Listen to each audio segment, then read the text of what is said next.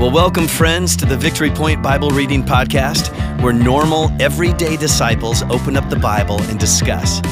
We don't claim to be theologians here, but no one ever said you had to be to read and interpret and apply the Word of God to your life. So thanks so much for joining us today, and here's your host.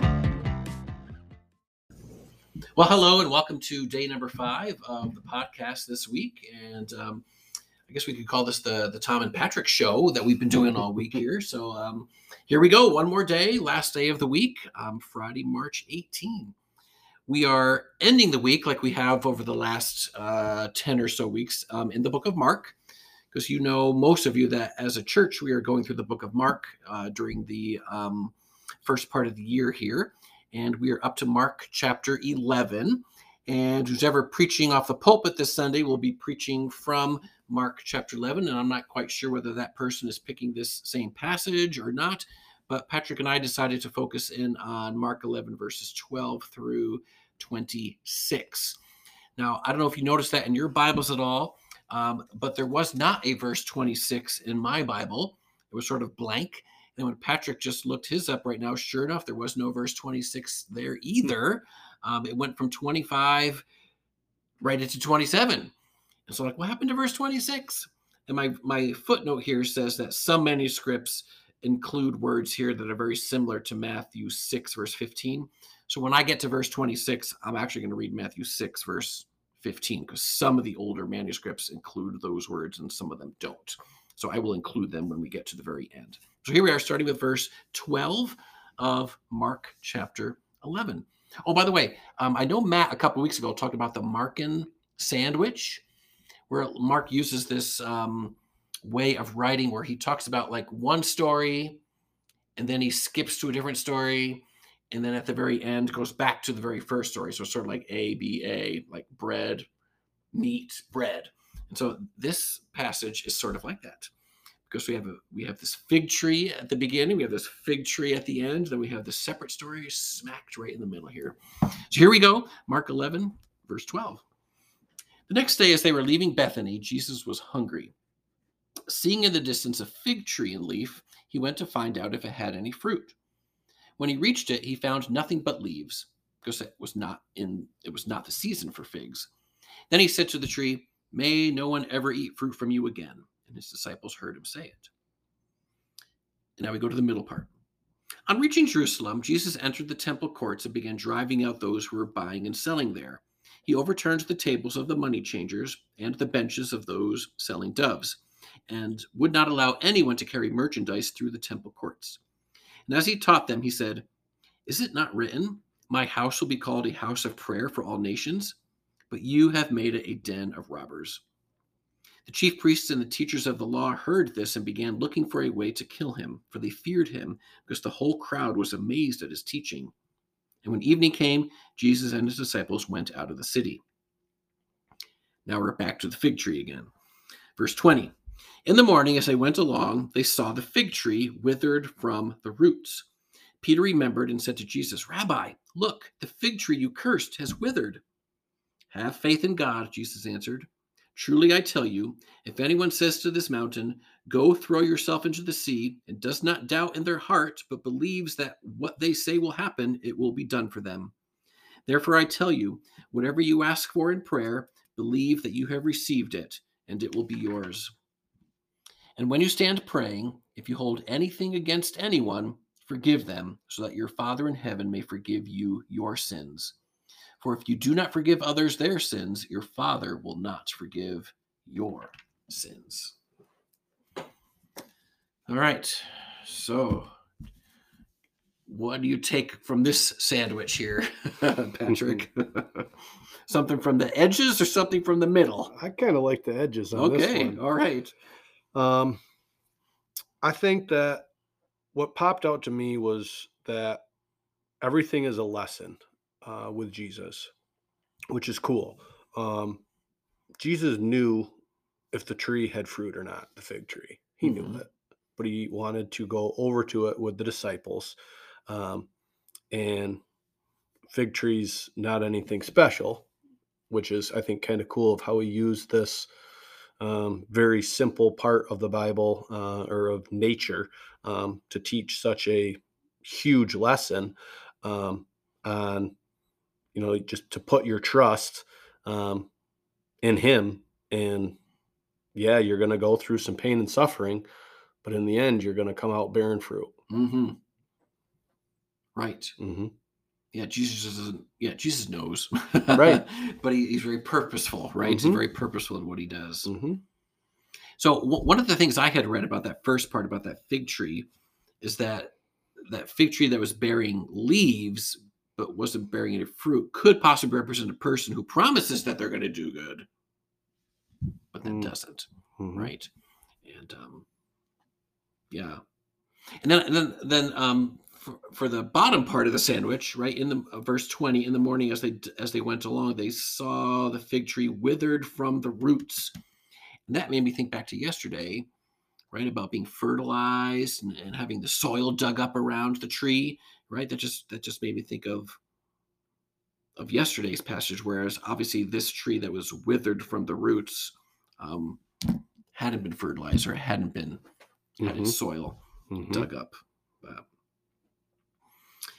And then there's this middle story, right, about Jesus clearing the temple courts, and that's kind of a different one. You see a different side of Jesus there. Mm-hmm. But that part towards I think it's verse 17, he quotes scripture. He says, "My house will be called a house of prayer for all nations." I think my footnote said that comes from the book of Isaiah. "But you have made it a den of robbers," which is also a quote from Jeremiah 7, I think is what my footnote said. But if I understand correctly, what I've been taught in the past, the outside court of the temple was known as the Gentile court, or the court of the Gentiles or something. And that's where Gentiles could come, non-Jewish people could come and pray if they so desired. But this had been set up like a shopping mall, kind of, right? People are buying and they're selling and they're bartering and they're, I'm guessing, cheating people as well. And I think that's why Jesus is ticked off here. Right. Because this is supposed to be a house of prayer for all nations, even the Gentiles. But you're making it a den of robbers, you're making it a shopping mall, and that's why he was ticked off. So how do churches, so I'm thinking 2020, how are there ways that churches can be dens of robbers today? I don't have an answer. I'm just throwing that out to the listeners there. I mean, we want our churches, we want our places of worship to be houses of prayer, but are there ways that our places of worship could possibly be dens of robbers? I don't know. If you have any ideas, listeners, I think there's always that what is it, Victory Point or info? I forget what I think Dwight will mention at the end here, but feel free to email possible answers to that, whether you think churches can be dens of robbers today in different ways. I don't know. I throw that out as a challenge to you people. Anything else before we dive into looking at common themes for the week, or? That's all that I have. All right. Okay. If somebody is preaching on this coming Sunday, then I'm sure we will be enlightened on more, but maybe they'll preach on something different. But those are just a few things that Patrick and I kind of gleaned from the passage in Mark 11. So yeah, as we look back over the 5 passages this week, any common themes or any Jesus sightings that you noticed in any of these passages? I think that obviously there was the thirst. There was there's a need with the soil to be turned. The fig tree needs to be, or that it weathered and died. Just that I don't even know what word I want to use, but how everything is through him. So if you're thirsty, you have to go through him. And there was talk about times of trials, deserts, withered trees. That's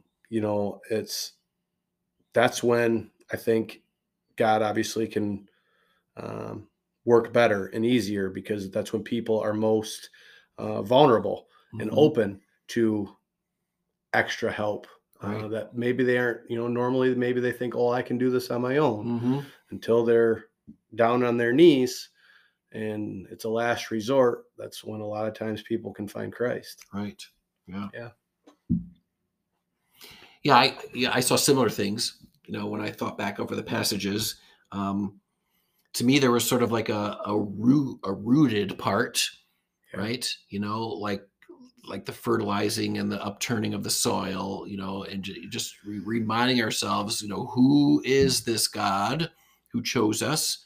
Who is he? Who are we? I know Monday's passage talked a little bit about, who God is and who we are, Mondays and Tuesdays kind of. So I saw that rooted part, but then the fruit part too, right? We have to be people who show the fruit, Right. Now that we know who God is, we know who we are because of what God did for us. Now it's time to be people of love and joy and the fruits of the Spirit, Mhm. right? So that we can be people of splendor. I forget, was that Monday or Tuesday? I think that was Monday, where it talked about, for he has endowed you with splendor. And because of that, people are coming to you. Right. We talked about that on Monday. Yeah. And so rooted and fruited. Rooted and fruited. There you go, rhyming again. I know, right? I know. It's the teacher in me. Sorry about that. So, folks, thanks for bearing with us for the week. And Patrick and I had a great time talking over some pieces of scripture with you guys this week. And hopefully the Spirit talked to you through your own look at these Bible passages and through our conversations that we had throughout the week. And so I believe Steve Durr is up next week. And I believe he had 2 Durr ladies that will be joining him. So stay tuned next week to find out who Steve has as his 2 guests. But I believe all 3 of the guests have Durr as their last name. Anyway, Patrick, thank you for joining me this week. You bet. Thanks for having me. Yeah, of course. And we'll just tell everybody, have a great weekend. And hopefully we get to see you in church on Sunday. All right. Bye-bye. Well, thank you for joining us today for the Victory Point Bible Reading Podcast. We hope that today's conversation was helpful for you and encourages you in your daily walk with God. If you have any questions or thoughts to share with us, please email us at info@victorypoint.org. We would love to hear from you.